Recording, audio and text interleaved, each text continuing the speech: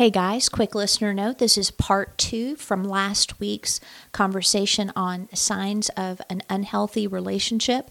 I encourage you to listen to this all the way through to the end, where some of the most powerful pieces of our conversation are revealed. It will change your life, especially if you are one that is struggling with unhealthy mindsets and behaviors, or if you are in a close relationship with someone that is and it's impacting you. So enjoy this conversation and make sure you listen to the end. You're absolutely correct. I think as you've been talking, like some of the signs that I've been thinking of as we go is obviously the not listening, which often not only is it in conversation where you're trying to resolve something, but I do this even with friendships. If the conversation is always a one-person conversation, meaning there's no consideration or question as far as me, my family, my business, etc. In other words, when you get around a person, it's all them and their problems, but they are saying that they want a friendship with you or a relationship with you. That's not a relationship, because you have to have two people engaged in relating. That is, you're a soundboard. And so whenever you have a person in your life where it's all about them, it's all about their problems, it's all about what you're doing wrong, that is not a healthy relationship. That is a bad relationship. And another thing I'll do is, like, if I become, I'll put air quote, friends with someone where they were going through a difficult time, and that's kind of what bonded us, you can really tell if a relationship is real after the crisis is over, because is there anything to say, and is there a willingness to go further? And so whenever I find that the crisis is over and there's really not much left, and that to me is a decision point of, okay, do we want to build this relationship or not build this relationship? Because when you're in a battle, you can feel very close to your comrades in arms, but it may not be anything outside of that. And so that's another thing I look for is there conversation that's two-way or any conversation at all? And then I think another sign is being very controlling as well in everything, including the conversation, the finances, where you're at, et cetera, et cetera. What do you think about those two signs, Coach?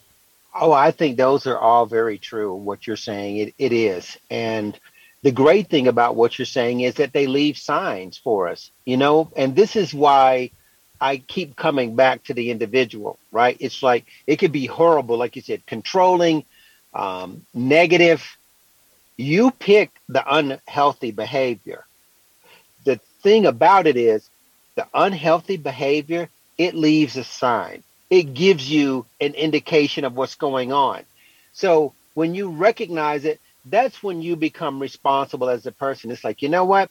They really are not interested in me as a person. They just want, like you just said, they want me to be their sounding board, or they only call me during certain times, or however that works out. It's like, recognize that about the person, right? Recognize that. Yeah. And even though you're not able to see me on the screen here, one of the things that I, as a matter of practice, I remember the day it entered my mind that vulnerability is not a weakness. Mm-mm. Okay? So you want to be friends with somebody, you really like them. It may be somebody that you really love, or however it is. But then there's a part of you that says, you know what? This is just not good for me.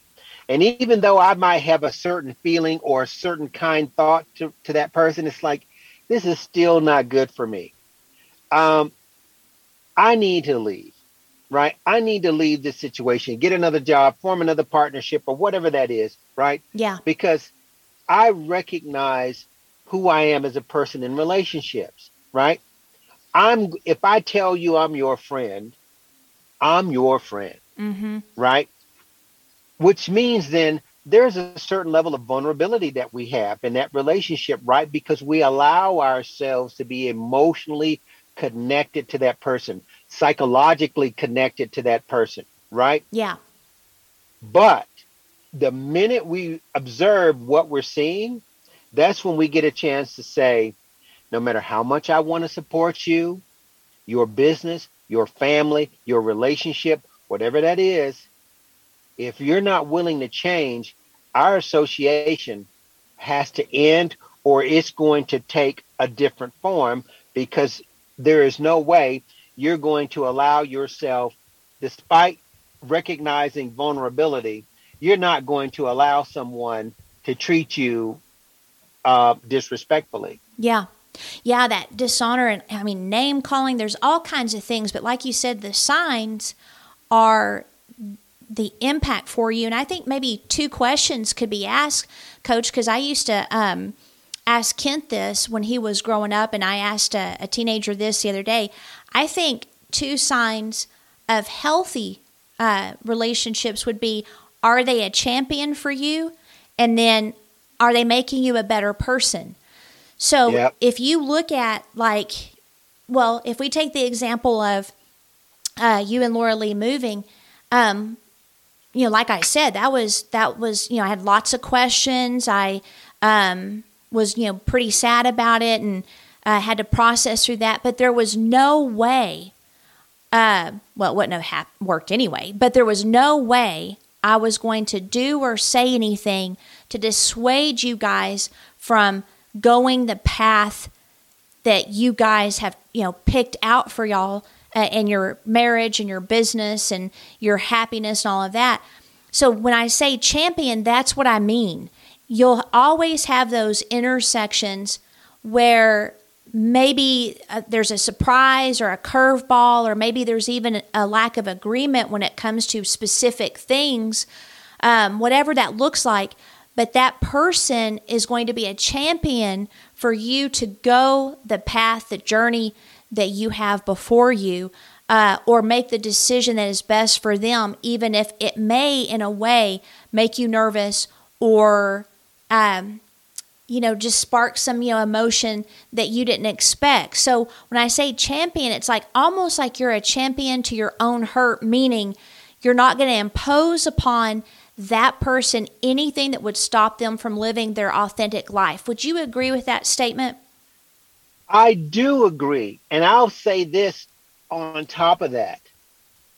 When you take the step that you just described, you open up another opportunity, because Right. until that conversation occurs, you don't know what lies beyond the veil. Yeah. And so when in the case of our work together, it was like, well, hang on for a second. We have something good here. Now, I have to go because of the nature of my work and continuing career pursuit. But the work we do, there's a way for us to continue. And that's what we find out when we have that conversation, right? And I think that's really important. That vulnerability, it's like, guess what? You don't have to get into fear. You don't have to get into negativity. And then what you find out, you get a blessing. Not only are you able to continue, but you can actually do more things together. Right? So when you look at signs, if they're not making you a better person, and what I mean by that is, again, being a champion, challenging you when you're being a stinker, not calling you names. I mean, it's amazing the names people call each other, especially in romantic relationships. I'm like, what are y'all doing? I mean, it's one thing to have a fight, and you're acting like a whatever. That's one thing. But I mean, just constant name calling, things like that. To make you a better person means they believe in you, and they're going to say and do things that support that. Yes, ma'am. So, my work, and when it comes to any type of partnership, any type of relationship, one, I start with the individual, right? Hurt people hurt people. Don't allow somebody to hurt you because somehow or another you might think you deserve it. But I'll just say this much. There are some things that I believe are not permissible. They're non-negotiable. When you start calling someone a name, right, you're really hurting that person's body, right? You're not just saying a name. You're doing something far more devastating to that person when you're doing that. Yeah. And if you're at that level, I have no problem telling people you're not in a healthy relationship. You know what your name is. If somebody calls you something other than your name, you really need to stop and think about that, because that's a powerful energy when somebody calls you a derogatory name, Yeah. right? And I use an example of a hammer and nail. When I work with clients in my office, when they're in the office and they're looking around, and I'll show them a place on the wall where a nail was. And I said, you see that hole in the wall? That hole represents something negative that we said to another person. You're this, you're that, right? Yeah. But then we can go and put spackling, right, in that hole and paint over it. I said, but here's the issue. You can cover up the hole, but it's still there. Yep. It's just like the wound. When you hurt somebody with your language, you can come back and say you're sorry, but that wound is still there. And if you continue to do that, then your relationship at that point is just going to deteriorate. And I think we've known enough people in our lives who have endured just horrible interpersonal situations where, they've been called names, they've been treated a certain way, and they're stressed out and they're unhappy. And the other person benefits in the sense that they might think that they have power over the person that they are shaming, if you will. But in truth, their own life is now limited because they prevent their own capacity from enjoying a healthy relationship because of what they're doing. Yeah. And it's like they're self-sabotaging. Yes, they are. And so when I come across that and it's real clear, I tend to take a different role with couples. I have certainly had couples tell me, I can't believe you're doing this. It's like, no, I'm not doing it. You are. Mm-hmm. Because you're behaving in front of me. But when you get in the car with each other, you're just going to bludgeon each other. Yeah. It's absolutely. And I'm thinking of a couple right now. And they stopped seeing me because I told them, I said, you're hurting each other. Right. Yeah. And I'm not going to allow my service to be used for that. If you want to improve your relationship, I'm your guy. If you want to put on the gloves and punch people out, you need to find someone else. Yeah. And I said, in this case right here, you're not helping each other. And it doesn't look like you want to. So unfortunately for you, our work has ended.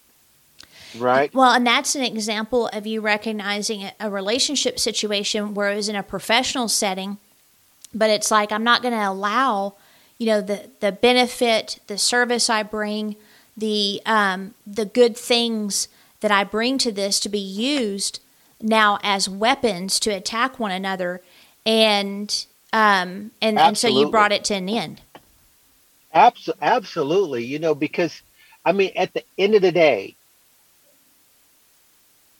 it may sound simple, but the truth is no one should allow themselves to be mistreated. Mm-hmm. And I would say that as a part of our life journey, if you will, that should be one of the first things that we attend to, because it affects everything else that we want to do in our lives. If you need a healthy self-concept so that other people respect who you are and make your relationships, professional, interpersonal, family, or otherwise, more beneficial. I think if you're the one that is actually hurting the relationship, which it can be really hard for people to realize that they might be, because I know it takes two to tango, but you know what I mean? There's usually a dominant situation going on in relationships where one is trying to make it work and the other is almost like the emotional, mental, and sometimes physical batterer. You got to ask yourself, is the pain that you're trying to hold on to as a self-defense, which is actually, it's killing the life you want around you. It's harming you as a person. It's harming those that you say you love. It's even harming your career, your professional status, your reputation in town. Is the pain that you want to hold on to worth it? And Coach, what I would like to do, if you have a few more moments, I think what I want to do I'd like to make this a part 2, because we're going to keep talking, and then I'll divide it up myself because I want to go into, and I think it's a perfect segue, offense. So when I texted you last night, I was pondering. I was sitting there. I'm like, what do we want to talk about tomorrow? And I was kind of thinking of, a few topics, and so I thought of signs of unhealthy relationships. And the idea of offense came to my mind, and you wanted, clarification on that. So offense to me is where people are just offended. And when I say that, I don't mean like occasionally offended by something that someone does. I mean they're living a lifestyle of being offended, and that is seen in that everything someone says or does is filtered through offense. And the offense doesn't even have to be like they're offended with you. It can be an origin story that happened decades before that has nothing to do with you, and yet they're pulling their offense, their past, into a current relationship. Well, one of the things I've noticed, Coach, because I was sitting there thinking about like several people where I've seen that happen. They become offended, and then here's what I've noticed, and I'm not throwing out a diagnosis. I'm just going to say this in the typical idea of what we would think of a narcissist, which is they become so focused on themselves that now everything is about them. So everything that other people do, they think it's about them when it might not have anything to do with them. So like if a change is made in the office, they immediately think, oh, that's because of me. Or if a change is made in an organization or a group or a relationship or something is said that has nothing to do with them, they think it's about them. So it's like, just to throw out a scripture, since I am a preacher, it says it's easier to win a walled city than it is an offended person.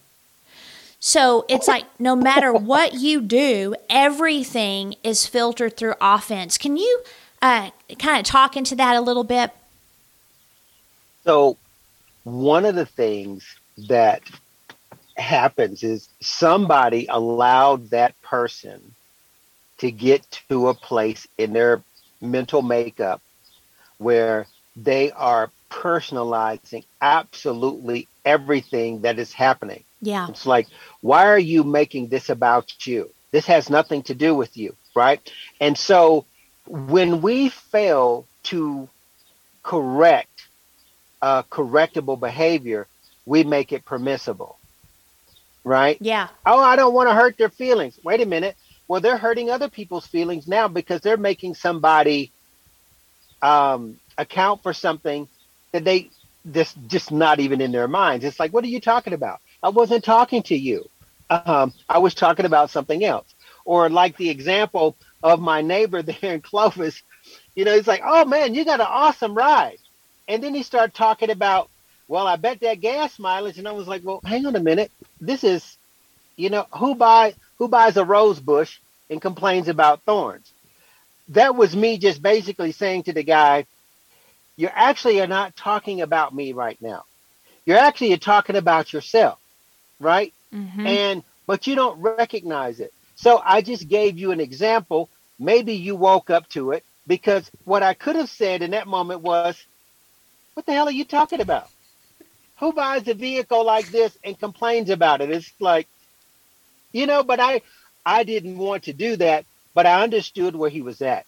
And I'm saying that somewhere along the line, that just as a nation, we have to understand that everything is not about you, right? Yes. It's not. This is a planet. Everybody is involved in this thing. But just because something happens over here, the office has changed, or somebody's talking about something else, stop personalizing it, because it's really a form of weakness for that person. It really is. And I think people that are in relationships with people that are offended, so, because I used to be very offended, and I have to watch it. How I am, Coach, about politics and stuff. You know what I'm saying? I can get a little riled up.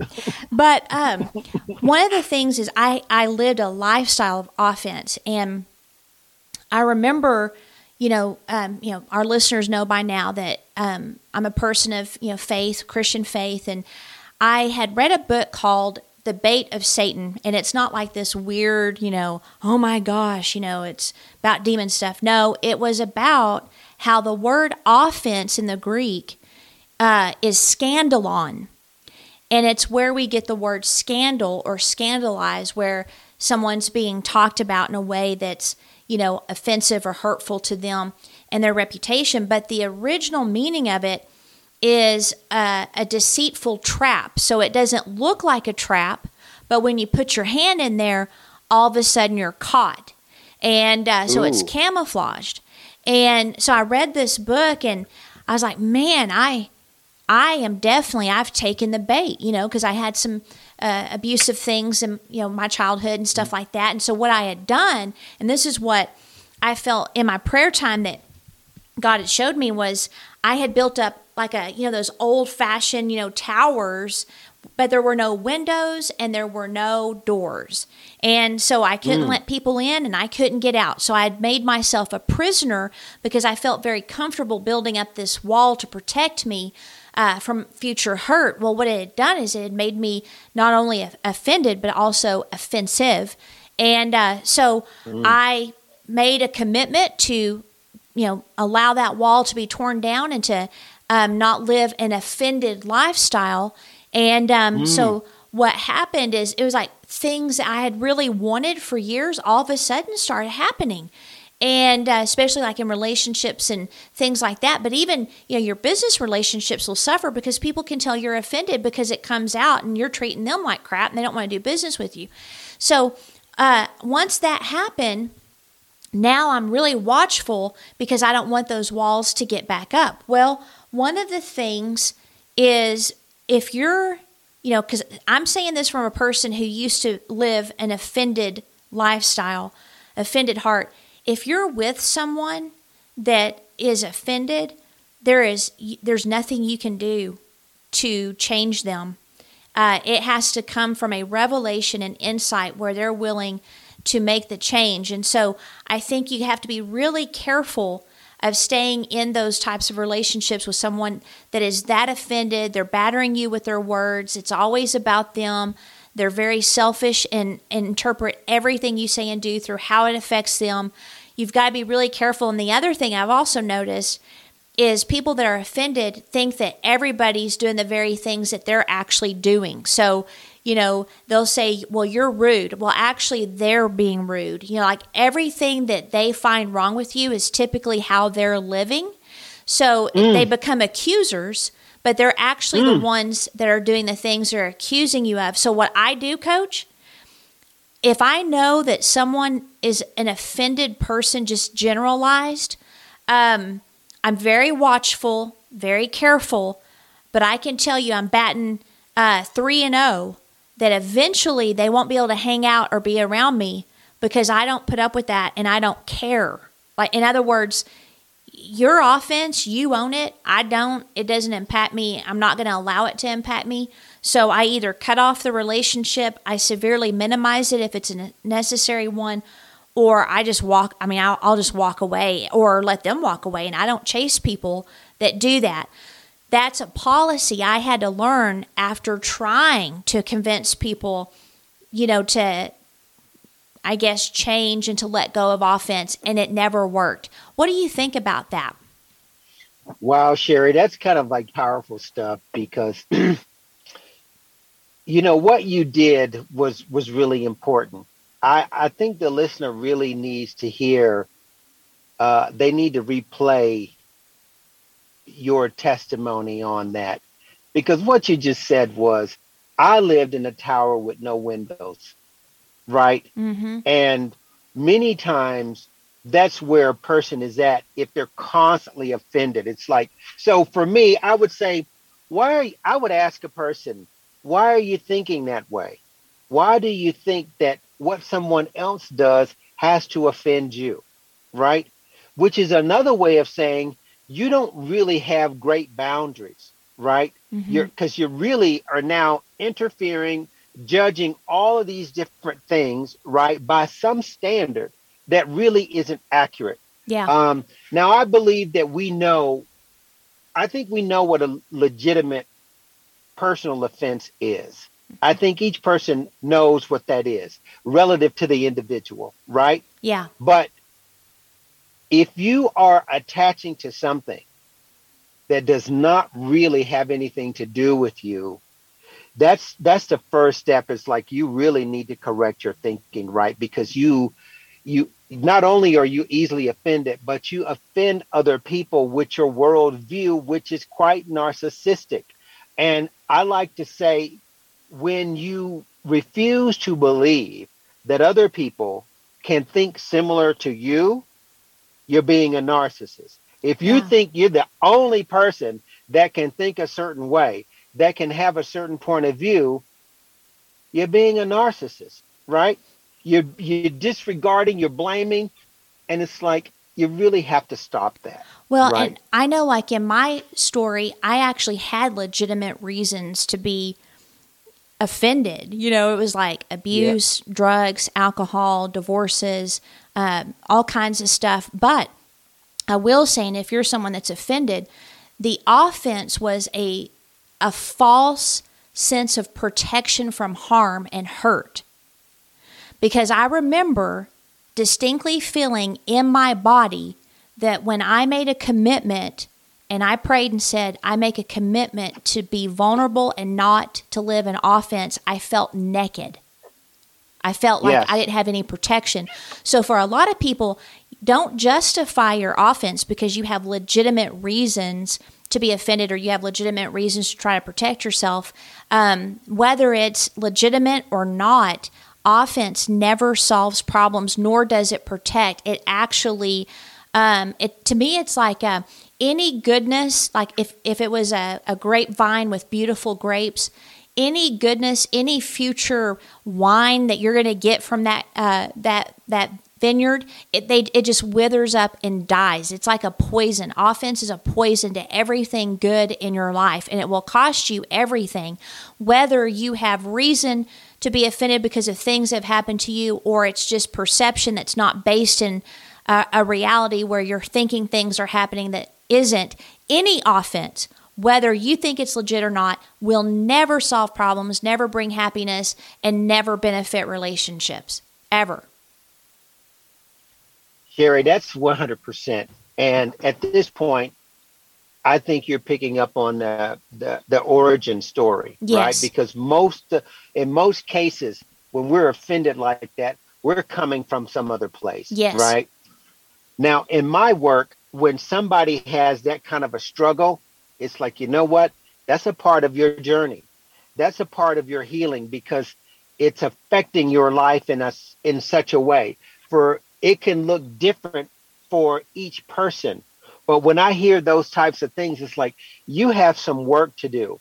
And most likely, this has been my experience. Now, I need to separate this for the listener. I do not include traumatic experiences in this statement that I'm making right now, Okay. right? Because that's a whole nother level of work. Right. I'm just talking about the typical worried well, right? Goodness gracious, I can't believe they did that.